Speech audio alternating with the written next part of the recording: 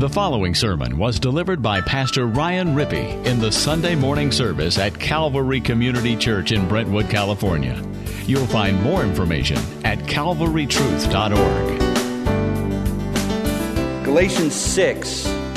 We're finishing up the book of Galatians, and throughout the Old Testament prophets, there's been this theme running through Revelation about, from the very beginning, life. If you remember, God created Adam and Eve in His own image, and He breathed into them the breath of life. Adam became a living being, a living creature.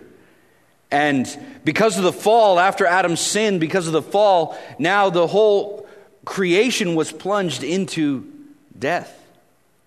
We were, according to Scripture, spiritually dead and physically dying. And this is the reality, isn't it? That we've seen in our world. And the prophets promised from the beginning with Moses, he promised that there was going to come a Redeemer, a hero, a Messiah who was going to come and restore everything that was lost in the garden. And one of those things that was lost was life.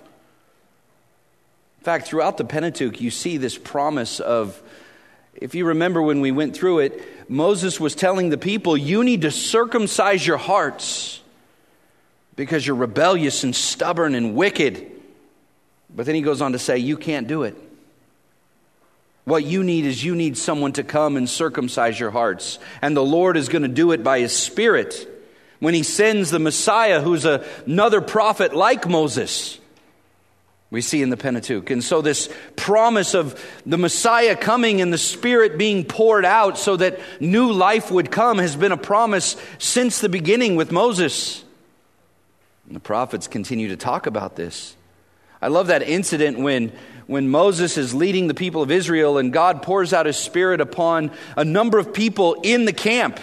And they begin to prophesy and they begin to do ministry and serve one another. And the leaders come up to Moses and say, hey, there's these other people who are doing your job, Moses. They're prophesying and you're the great prophet. And what does Moses say? He says, I wish all the people of God had the Spirit of God. And he goes on to say, there's a day when that's going to happen. And the prophets testify of this. Joel, in Joel 2:28, which is Peter uses on the day of Pentecost, he says, this prophecy of your sons prophesying and your daughters dreaming dreams and being filled with the Spirit, that's fulfilled at Pentecost, the pouring out of the Spirit. It's what Jeremiah promised, that God was going to write the law of God by the Spirit on their hearts. And they wouldn't have to teach one another anymore, saying, know the Lord, for all of you will know me, from the least of them to the greatest of them. This is what Ezekiel spoke about in Ezekiel 36 when he says, I'm going to take out their stony heart and I'm going to give them a heart of flesh. And He's going to do it by the Spirit. In fact, He gives that beautiful picture of these dry bones that are breathed life into and they live. This promise of the Spirit's ministry of coming and bringing life. So that's exactly what we see happening. Jesus, in His upper room discourse, says, if I go away, it's to your advantage. Because if I go away from you, I'm going to send a comforter who's going to come and He's going to guide you into truth and He's going to teach you all things. And not only that, He's not only going to be with you, He's going to be in you. And unless you're born from above, you cannot enter the kingdom of God. But this Spirit's going to come and He's going to cause you to be born from above. The indwelling ministry of the Spirit is going to empower you. And so Jesus, right before He ascends into heaven, tells His disciples, after His crucifixion and resurrection, you wait. And you're going to receive power on high. And then you're going to be my witnesses. Here in Jerusalem, and then Judea, and then Samaria, and then the uttermost parts of the earth. And then the Lord Jesus appears to the Apostle Paul and says, you're going to be my apostle to the Gentiles, and you're going to go out to the uttermost parts of the earth, the known Roman Empire at that time. And so Paul ends up in his first missionary journey in Galatia, in Asia Minor, which is modern-day Turkey. East of Asia Minor, Galatia is. Modern-day Turkey. And he ends up planting churches there in his first missionary journey, and he tells them the good news of this gospel. Well, then some religious leaders, as we saw in chapter 1 and 2, come up from Jerusalem, and they begin to tell the people, yeah, that good news you heard of faith in Christ, if you want to be really spiritual, if you want to like kickstart your Christian life and be the super Christians, you got to start obeying the law of Moses. You got to be circumcised. You got to practice festivals and new moons and Sabbaths, and you need to listen to our teaching, and you need to stop listening to the Apostle Paul. And so Paul writes this letter to them after he hears about this incident, and he tells them, you remember this? He's strong language, and he says, foolish Galatians, who's bewitched you, who's entranced you, who's put a spell on you? It was before your eyes that Jesus Christ was publicly portrayed as crucified. And he was precious to you and dear to you, and he was all sufficient to you, and now you're thinking you need to go ahead and move on to other things. Things which he goes on to say in chapters 3 and 4, by the way, they could never save. The law was never intended to save. It was only intended to condemn. And so you're going back under bondage and slavery, and you haven't been set free. And that's no good news at all. That's bad news. Because the end result is you're going to be left in your sins, and you're severed from Christ, and you're going to be separated from him for all eternity. And so he's pleading with them, and we just saw last week that he talks about freedom. He talks about the reality of freedom in Christ is that you've been born again by the Spirit, Galatians 4, that the Father has poured out his Spirit upon you so that you now have family affections for God as Father. You cry out, Abba, Father. The fullness of time came. The Father sent forth his Son to accomplish this. And you've been set free, but that freedom, even though he's been rejecting this coming again under the law of Moses, the whole book, he says, that freedom also doesn't give you a right to use your freedom to go do whatever you want. We saw last week. You're not free to just live however you want, but rather that freedom frees you up by the Spirit to bear fruit and serve in love one another. To practice greatness in the kingdom. What Jesus said, if you want to be great in God's kingdom, be a servant of all. And so we heard the burden of the passage last week was to practice this greatness. We're free to serve in love, and we need to love one another and serve one another and bear fruit by the Spirit and not grieve the Spirit and not produce works of the flesh, but produce fruit of the Spirit, keeping in step with the Spirit, depending upon him, being led by him. And so he goes into chapter 6, and let me just read to you verses 1 to 10. Brothers, if anyone is caught in any transgression, you who are spiritual should restore him in a spirit of gentleness. Keep watch on yourself, lest you too be tempted. Bear one another's burdens, and so fulfill the law of Christ. For if anyone thinks he's something when he's nothing, he deceives himself. But let each one test his own work, and then his reason to boast will be in himself alone and not his neighbor. For each will have to bear his own load. Let the one who's taught the word share all good things with the one who teaches. Do not be deceived. God is not mocked. For whatever one sows, that will he also reap. For the one who sows to his own flesh will from the flesh reap corruption, but the one who sows to the Spirit will from the Spirit reap eternal life. Let us not grow weary of doing good, for in due season we will reap if we do not give up. So then, as we have opportunity, let us do good to everyone, especially to those who are of the household of faith. Paul is saying that this fruit of the Spirit, this new freedom we have to serve one another, it can be summed up in this idea of doing good to one another. Doing good to one another. Here we have in this passage specific cases of using our freedom to serve one another in love. And so in verses 1 to 5, love is expressed. Serving one another in love is expressed by sharing their burdens. Sharing one another's burdens. That's what he says in verse 1, what we're to do. He begins, brothers. I love that after all of this rebuke and all of this warning, he still calls them brothers, brethren, brothers and sisters. Affectionate love for the churches in Galatia, a reminder of the love they should have for one another. That when Paul rebukes them in this letter, it's not because he's cast them off and he's done with them and he's decided, I have no further use for you. You're not that way, are you? Isn't that so tempting? in the workplace, in the community, maybe in the church, maybe in the home even. You decide you've given people enough chances and you're done with them and you've cut them off. It's like bloodless murder. You're just not going to be a part of my life anymore. I've written you off as useless and worthless. That's not what Paul does here. He says, brothers, if any is caught in a transgression, you who are spiritual, you should judge him. And you should be critical of him. No, it's not what it says, is it? It says, you who are spiritual should restore him in a spirit of gentleness. Here, this person who's caught in a transgression, the word here can mean that they're either that they inadvertently are involved in a wrongdoing, or that it has been come to the attention. It's been caught out. It was a secret sin that now has been revealed. Like Numbers 32:23, be sure your sin will find you out.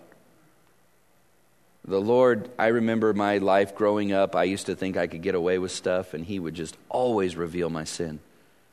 Always. I would be found out, and I came to learn it was a great mercy.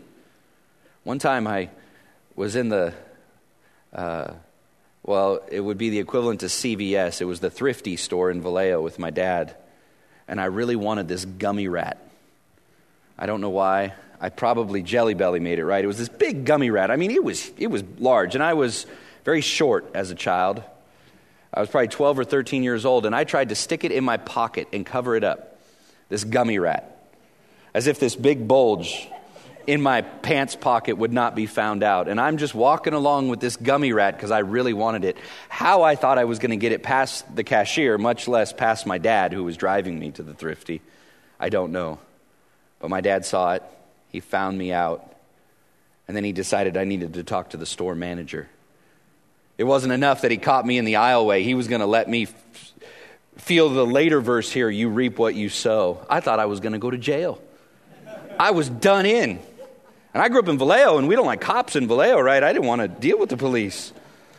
I'm just kidding. Be sure your sin will find you out. He says someone's caught in a transgression. It comes to light. It's revealed. And probably Paul has in mind these works of the flesh in verses 19 to 21. Now, it's not a comprehensive list because he says these things are evident. And those who do such things as these will not inherit the kingdom of God. You're caught in one of these transgressions, and some of these we wouldn't want to be found out in, would we? It would be shameful and embarrassing to us. We would want to run and hide. We wouldn't want our sin displayed on a big screen television for all to see. But very often in the church community, our sin is revealed, isn't it?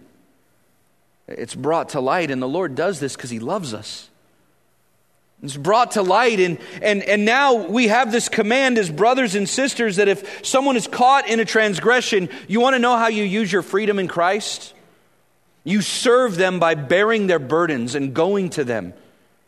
And in love, confronting them about their sin, being gentle, lest you too be tempted. Galatians 6:1 here doesn't mean we're to spy out our brothers and sisters' faults. We don't need to get a private detective or search their social media and spy out all of their sins and let everybody know. That's not what's going on here. Rather, it means that when sin gets revealed, we have a heart of love and compassion and a desire to see that person, as he says here, restored, brought back to being mended in the body of Christ, and their relationship with God being mended and their relationship with you and one another being mended. You know, there's a story of John Wesley that was told where he was going several times to the same town. He thought there was just a group of earnest Christians in this town. And he met a brother there who told them, he met this brother over a couple times in going to this town who kept telling them, oh yeah, all the people here, they're dead. What little life there is in their meetings for prayer, but there was great inconsistency among them. But when Wesley got there, he didn't notice any of this. He saw vitality and life in this church and this ministry going on. So the third time he goes, he says to this brother, how is it that you always meet me and tell me these things about the brothers? Nobody else seems to say it. Well, you see, he said, Mr. Wesley, I have a rare gift of discerning spirits. Oh, said Wesley, and I love his response here. This person who's spying out their brother and sister's faults. He says, wrap that talent up in a napkin and bury it, and you'll have done the best thing possible with it.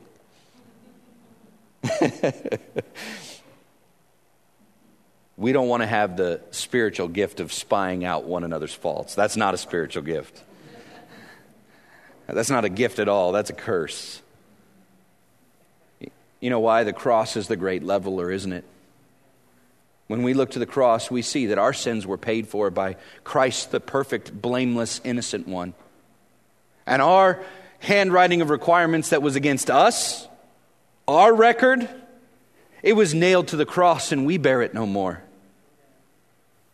And so we don't look at one another through human eyes anymore. We look at one another through the eyes of the gospel, with the eyes of Christ, like Paul says in 1 Corinthians 9.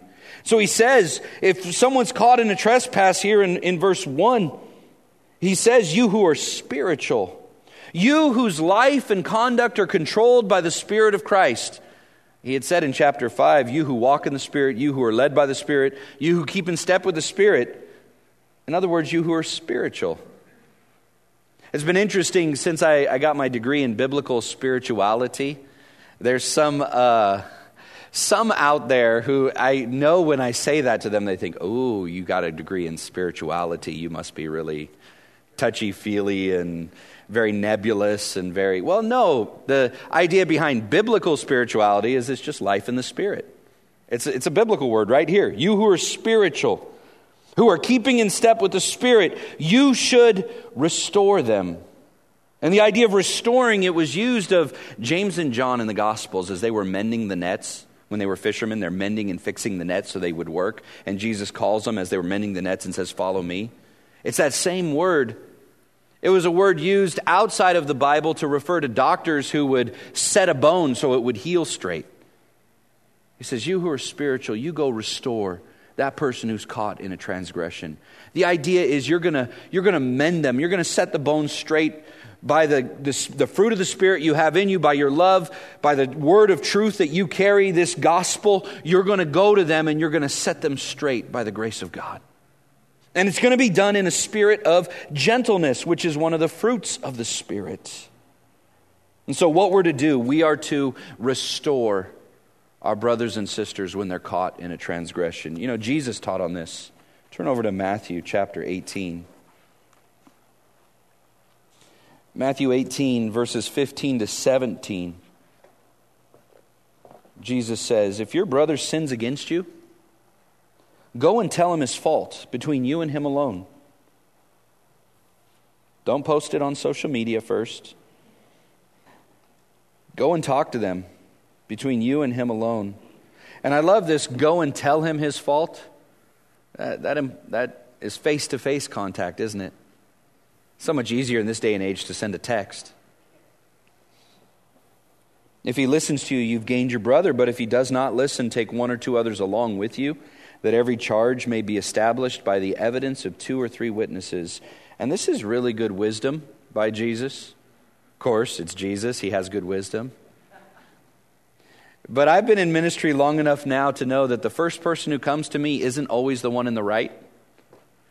And perhaps they're looking to get people on their side so that they can make the other person be in the wrong. And by having 2 or 3 witnesses, you can get the facts and see what's going on in the situation. Proverbs says wisdom is listening to both sides before you decide. And then he says if he refuses to listen to them, tell it to the church. So if 2 or 3 witnesses going and this brother is in sin and they still refuse to repent, they still refuse to be restored, you tell it to the church. Still with the goal of restoration. Notice that this isn't the final step. It's not like you tell it to the church and now everybody excommunicates and shuns them. That's not it at all. You tell it to the church so that they can pray, so that they can go plead and talk to this brother or sister. But then if they refuse to listen even to the church, let him be to you as a Gentile or a tax collector. Truly I say to you, whatever you bind on earth shall be bound in heaven, whatever you loose on earth shall be loosed in heaven. And I say to you, if 2 of you agree on earth about anything they ask will be done for them by my Father in heaven. For where 2 or 3 are gathered in my name, there I am among them.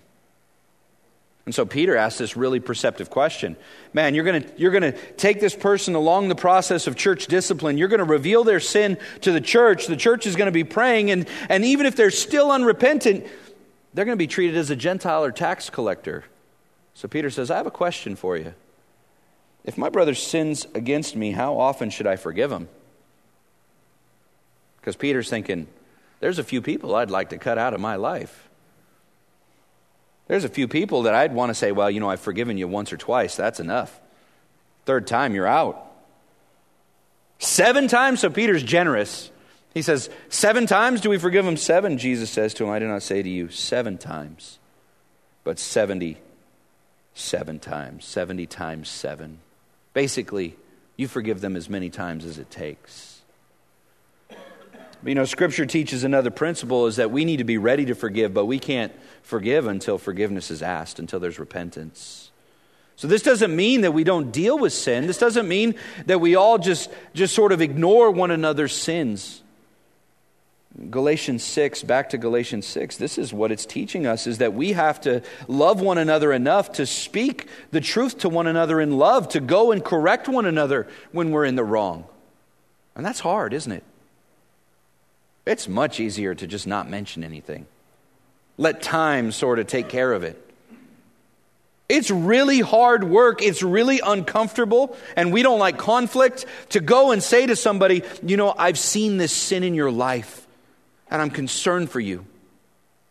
I'm concerned that this is dominating your life, and it's not keeping in step with the gospel. And I just want to encourage you. Paul told the Thessalonians that there's a variety of ways we're to deal with people. For example, we're to encourage the faint-hearted. And that word encourage, parakaleo, it's this idea of coming alongside and helping somebody when they're falling down. It's that picture of in a race. You come along and you get underneath the person so that they can finish the race.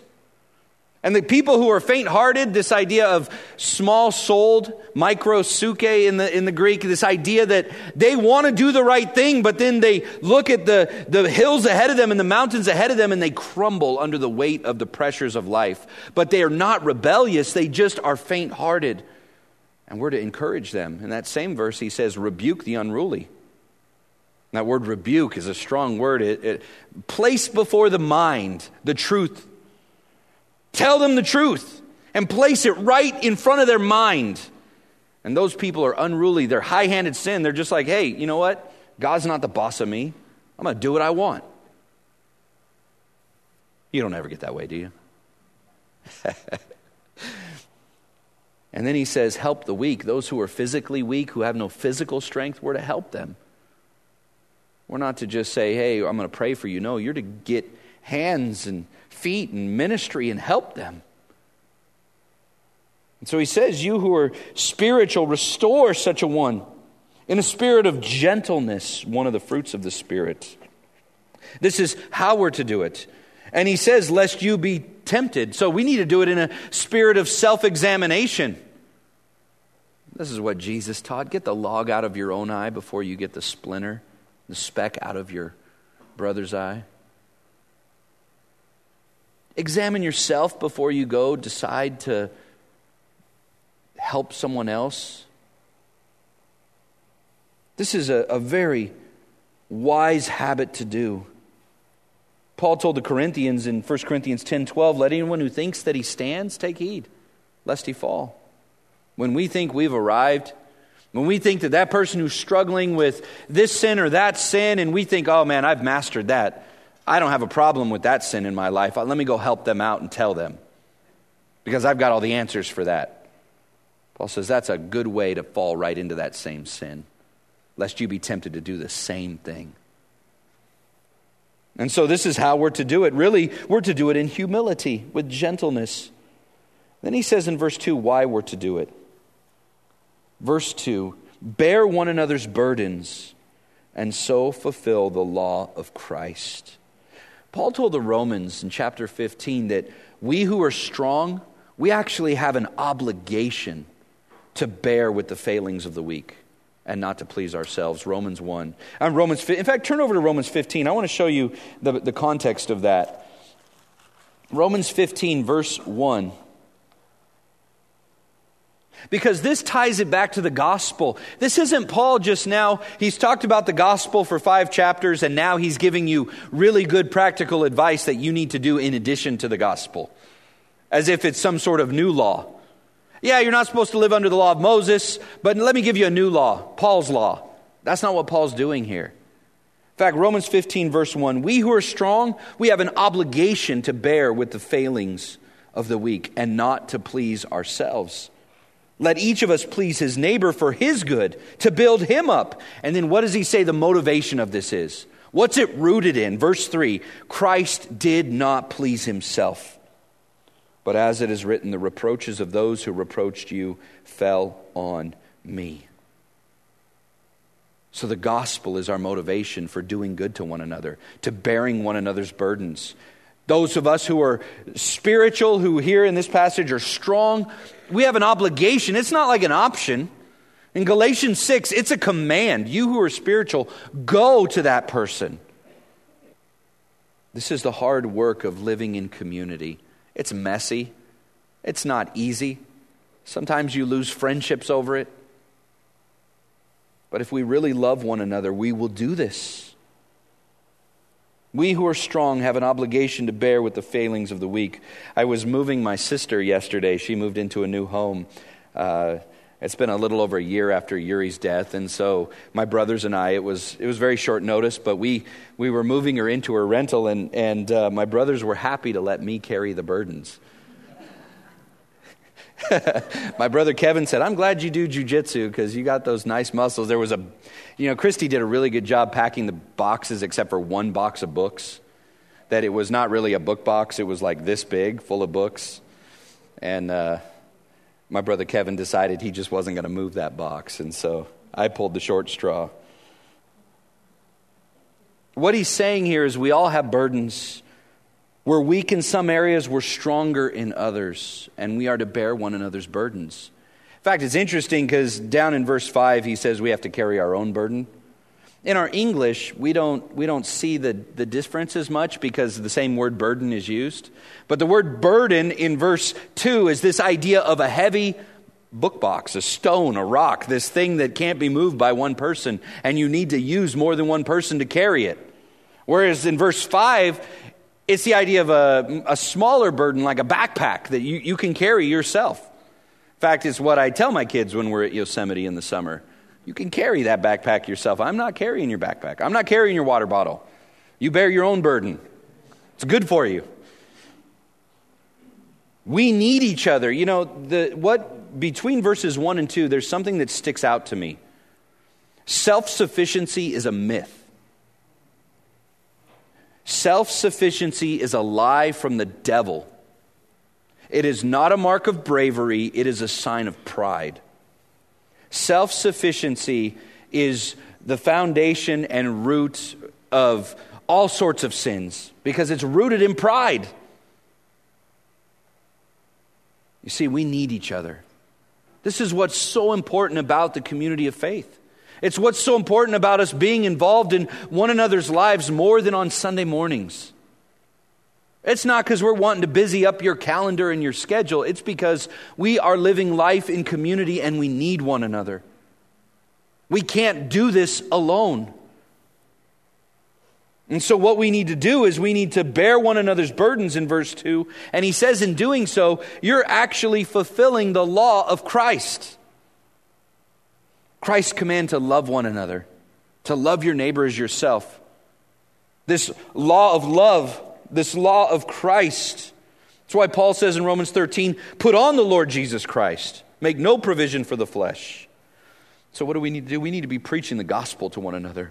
When we see one another falling down and caught in sin, we need to go to one another and remind one another of what's true in the gospel. That conduct, what you're doing, that sin you're committing, it's not in line with the gospel that you've believed, that you profess. Christ died for that sin so that you could put it off and you could put on the Lord Jesus and you could make no provision for the flesh. And it's so easy to forget it, and we need to remember it. It's why we come to the table, so that we remind each other regularly, this is the body and blood of Christ. Not literally, it's a picture of it, right? But this is the gospel. This is the body and blood of Christ. This is who He is and what He's done for us. And we've been set free, and we've been forgiven, and we've been changed, and we've been given the Holy Spirit, and we're not the same. And so we don't have to crawl into the casket and live like we used to live. We need to hear that over and over and over. I need to hear it. You need to hear it. And so we're to bear one another's burdens and fulfill the law of Christ. This is why we're to do it. And in doing so, there's some things we need to avoid in verses 3 to 5, back in Galatians 6. The first thing we need to avoid is pride, verse 3. Galatians 6, if anyone thinks he's something when he's nothing, he deceives himself. Pride, a reminder that apart from Christ, we're nothing. Christ is all. It's a book into verse 1. Don't go and be critical and think that you've got all the answers when you go to help someone, that you've got it all settled and figured out, because if you think you're something when you're nothing, you deceive yourselves and you too are going to be tempted. So he says, we need to avoid pride. We need to be humble. And the best way I know to instill humility, why do we know in verse 3 that we're nothing? Paul's not trying to tear us down. He's not trying to destroy your sense of self-image. What he's doing is he's reminding you of what's true apart from Christ. We're nothing apart from Christ. Apart from Christ, he says in Ephesians, we are separated from the life of God. We are without faith. We're without God in this world. Without hope. We're nothing. We're dead in our trespasses and sins. We're under bondage to the prince of the power of the air, who's at work in the sons of disobedience. Apart from Christ, that's what we are. So we shouldn't think that we're anything special, or that we've got all the answers, or we've got it figured out, or we're so spiritual that people should just follow us. If they would just live like me and listen to my advice, man, their life would be a whole lot easier. That's how we can think, especially with our kids. But even there, we have to have humility, don't we? He says in verse 4, another thing we're to avoid is these relative comparisons. But let each one test his own work, then his reason to boast will be in himself alone and not in his neighbor. What does he mean by this? He's speaking of the foolishness of those who measure themselves by one another, compare themselves with one another. This is in Luke 18 what the Pharisee did in the parable. I thank God that I'm not like that tax collector. You see, and he says here in verse 4, look at your own work. Don't worry about what their work is. Your reason to boast will be in yourself alone and not your neighbor. Don't make relative comparisons. Because verse 3 said, you're not anything apart from Christ. So if you want to make the comparison, use the real barometer. Use the real plumb line, the real litmus test. It's the Lord Jesus Christ, not one another. We all are weak in areas and strong in other areas. We all need each other. And then he says in verse 5, another thing we should avoid is laziness in this. He says in verse 5, for each will have to bear his own load. You see, we can bear the small loads. That's the idea of the load in this, the burden in this verse, not the heavy ones. John Stott, in his commentary in Galatians, he gives the difference between the two loads. So we're to bear one another's burdens, which are too heavy for a man to bear alone. And there's one burden which we cannot share. Indeed, we do not, because it's pack light enough for every man to carry himself. That's our responsibility to God on the day of judgment. On that day, you cannot carry my pack, and I cannot carry yours. He says, each will have to bear his own load. And the reason why John Stott is mentioning the day of judgment is because this is in the future tense. Each will have to bear his own load. It's this idea of standing before the judgment seat of Christ and receiving rewards for what we've done, that we're going to stand and we're accountable to him alone. And so love is expressed in bearing one another's burdens. Then he goes on in 6 through 10 to say love is expressed in liberality, in giving. Giving of ourselves, giving of our money, giving of our resources, giving of our time. It's expressed in all of these things. Verse 6, let the one who's taught the word share all good things with the one who teaches. First example he gives is sharing, giving to preachers and teachers. Paul exhorted believers to give regularly, generously, and joyfully. And this is overall in his ministry. He says, both to the collection for the poor saints in Jerusalem, for example, and also the regular maintenance of godly teachers in their midst. And in doing so, Paul is just teasing out the implications of the gospel. It's what the Lord Jesus taught in Luke 10, in Matthew 10. The laborer deserves his wages. Elsewhere, Paul paraphrases these words of Jesus in 1 Corinthians 9 to say those who proclaim the gospel should get their living by the gospel. And so how does this relate to this passage? Because I will confess to you, when I first was reading it again this week to prepare, I thought, as I'm working on my outline, I thought, this seems like just a one-off verse that has nothing to do with the rest of the passage and the burden of the passage, but I think it does. And here's why. Why does Paul bring this up? I think it's a great example of how to bear one another's burdens in the body of Christ. You see, perhaps what was going on is that the Galatians, they had withdrawn financial support from their own pastors and teachers when these Judaizers came in. That they had stopped giving to their own pastors and teachers, and perhaps they were diverting their money to these Judaizers. And what we see here is part of the body of Christ is this bearing one another's burdens financially and spiritually. The pastor's responsibility is to preach and teach the word, to feed the flock. There is a special relationship between the pastor and his flock, and the flock's responsibility is to give in order to help bear the pastor's financial burdens. That's what Paul's getting at here, I think. That's why he brings it up. I'm not preaching this just so you'll give me money. That's not what I'm doing here. This is Paul saying this is an example of bearing one another's burdens, sharing with one another, giving of your resources to one another, giving of your time and your expertise to one another. The Lord is the one who gifts pastors and teachers to the church. And anytime the Lord raises up pastors and teachers in our midst, it is a blessing. We rejoice in that. Then he goes on to say, another example of love being expressed in liberality and giving is in this principle of you reap what you sow, verses 7 and 8. Don't be deceived. God is not mocked. For whatever one sows, that will he also reap. I think it's another contrast between the works of the flesh and the fruit of the Spirit he had in chapter 5. So this is another contrast in the passage of this is what it means to live in freedom, to serve in love, to bear one another's burdens. And if you reap selfishness and self-sufficiency and pride and criticism, you're going to sow that in the church. It's going to be divided. It's going to be broken. Your relationships are going to be broken.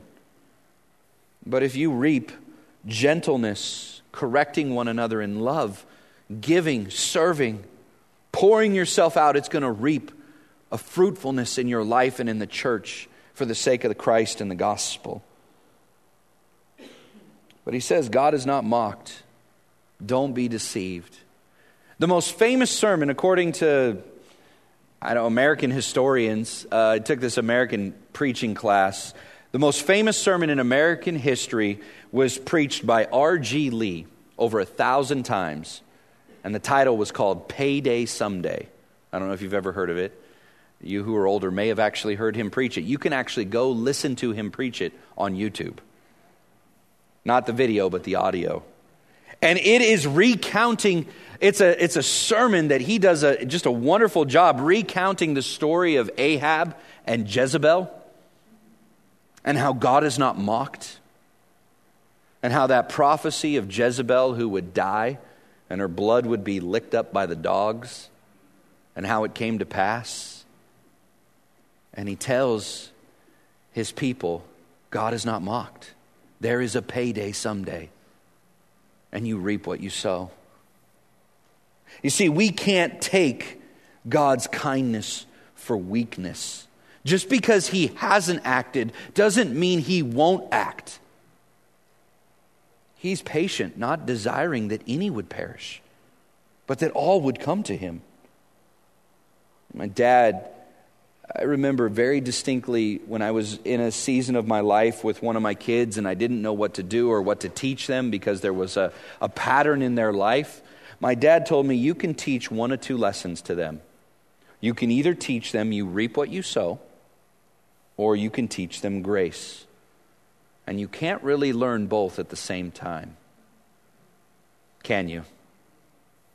And that's really good parenting advice. With our kids, we can either teach them, you reap what you sow, and you're going to suffer the consequences of your dumb decision, whatever it is. You punch a bigger guy, you're going to get pummeled. You reap what you sow. Or you can teach them grace.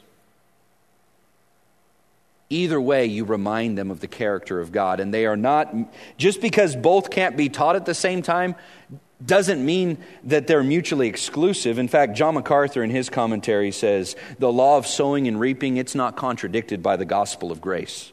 The law of salvation in Jesus Christ is, in fact, the ultimate demonstration of that law. Jesus Christ sowed perfect righteousness and reaped eternal life, which He gives to those who trust in His finished work. The believer reaps eternal life because in faith, he's united with Christ and with what He's sown and reaped on man's behalf. And so Paul says, don't be mocked.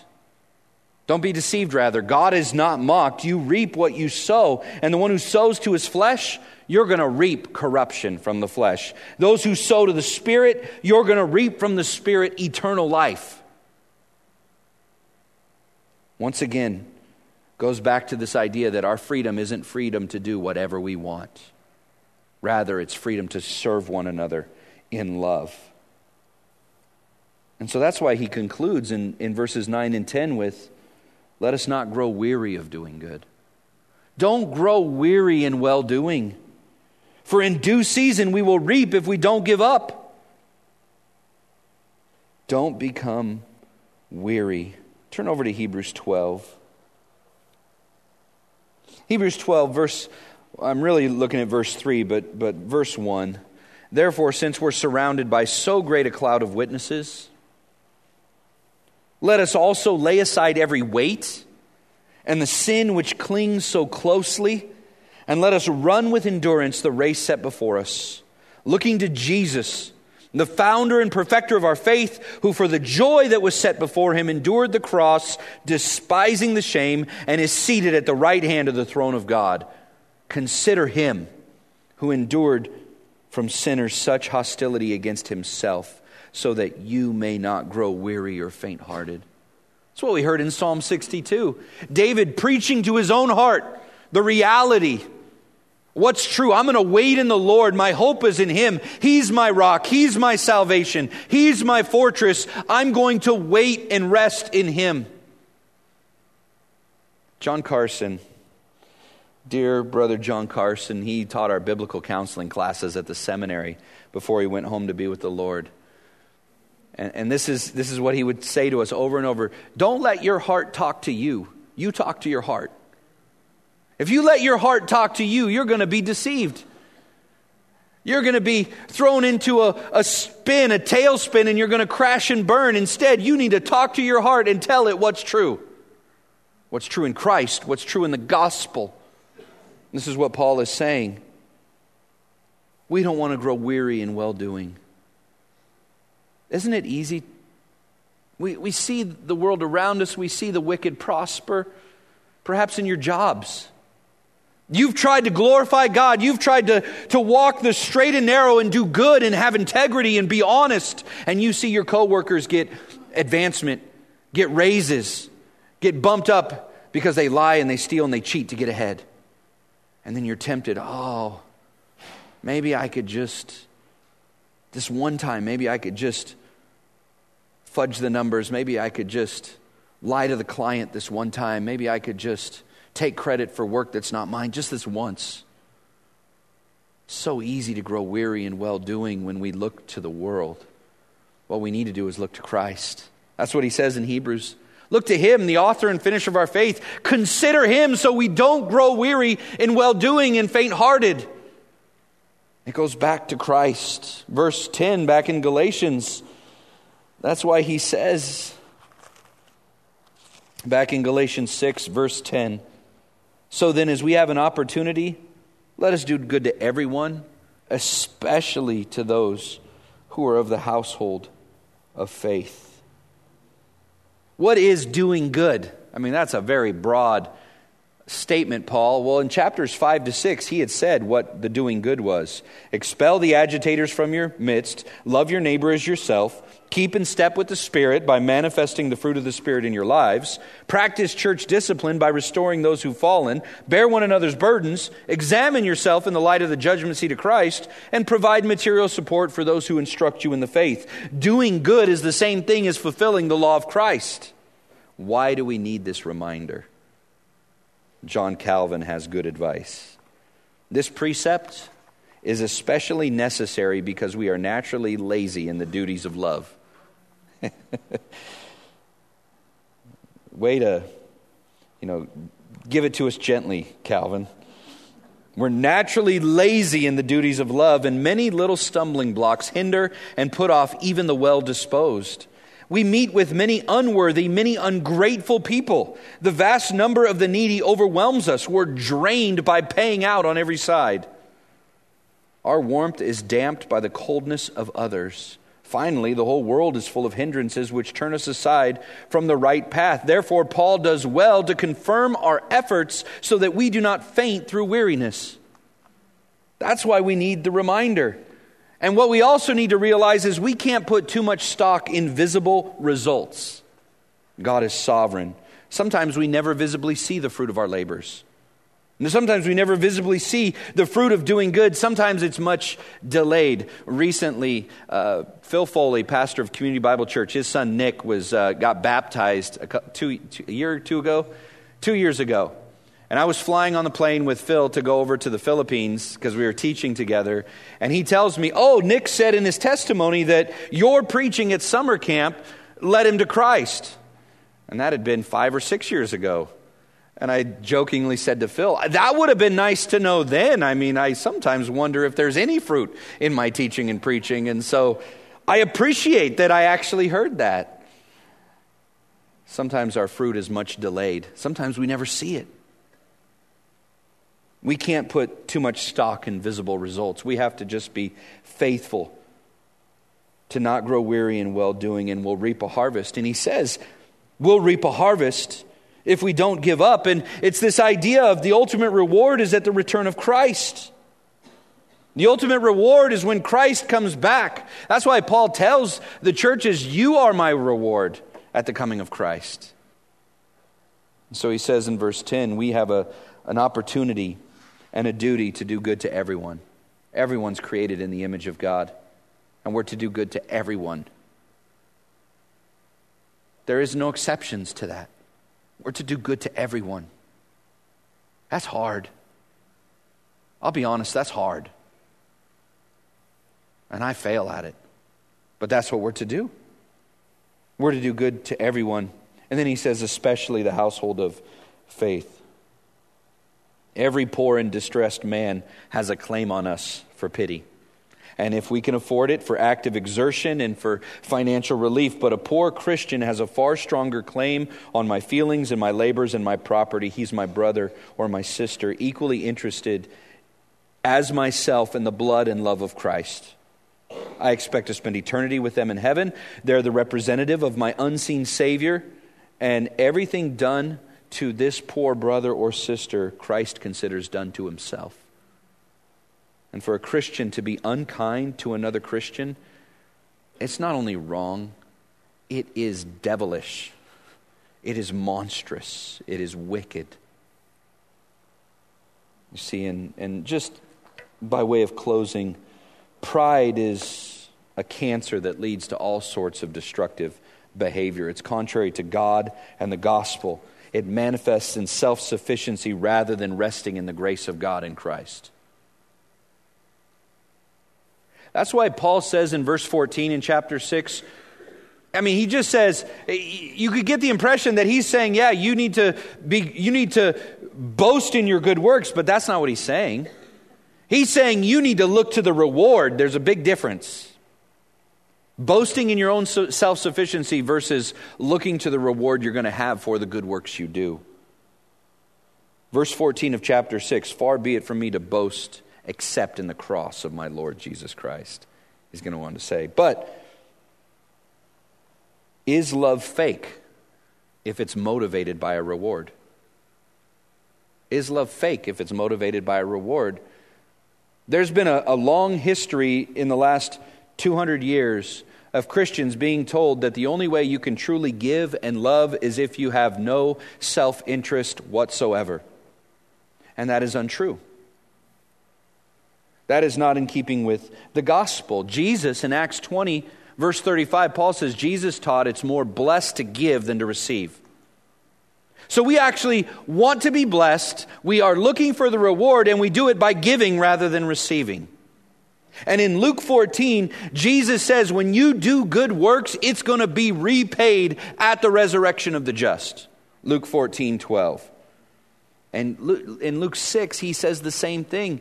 He says, when your Father sees what you do in private, your reward in heaven will be great. So Jesus himself taught us that we should be motivated by reward, not on this earth primarily, but in heaven. Randy Alcorn, in his book on money and giving, he says, we can't take it with us when we die, but we can send it on ahead. And that is true. It is more blessed to give than to receive. Doing good to one another must be motivated by Christ and the gospel, empowered by the Spirit for the glory of God the Father. Father, thank you for this word. It is a good word. We need to be reminded of this. This is putting legs on our faith. It's putting hands to our love. Give us courage to speak the truth in love to one another, to confront one another when we see sin, to not just brush it off and let it go. May we not be lazy and pass off sin and weakness in our own Christian life and say, well, I'm just living in freedom of the gospel. No, Father, may we be motivated by Christ as our example to serve one another in love. May we give of our time and our money and our resources, give of ourselves. We're to be a living sacrifice. May we pour out our lives into this community of faith for the glory of Christ. Not grow weary in well-doing, knowing that we're going to receive a reward from you. I ask this in Jesus' name. Amen. To respond to this message or learn more, please visit calvarytruth.org.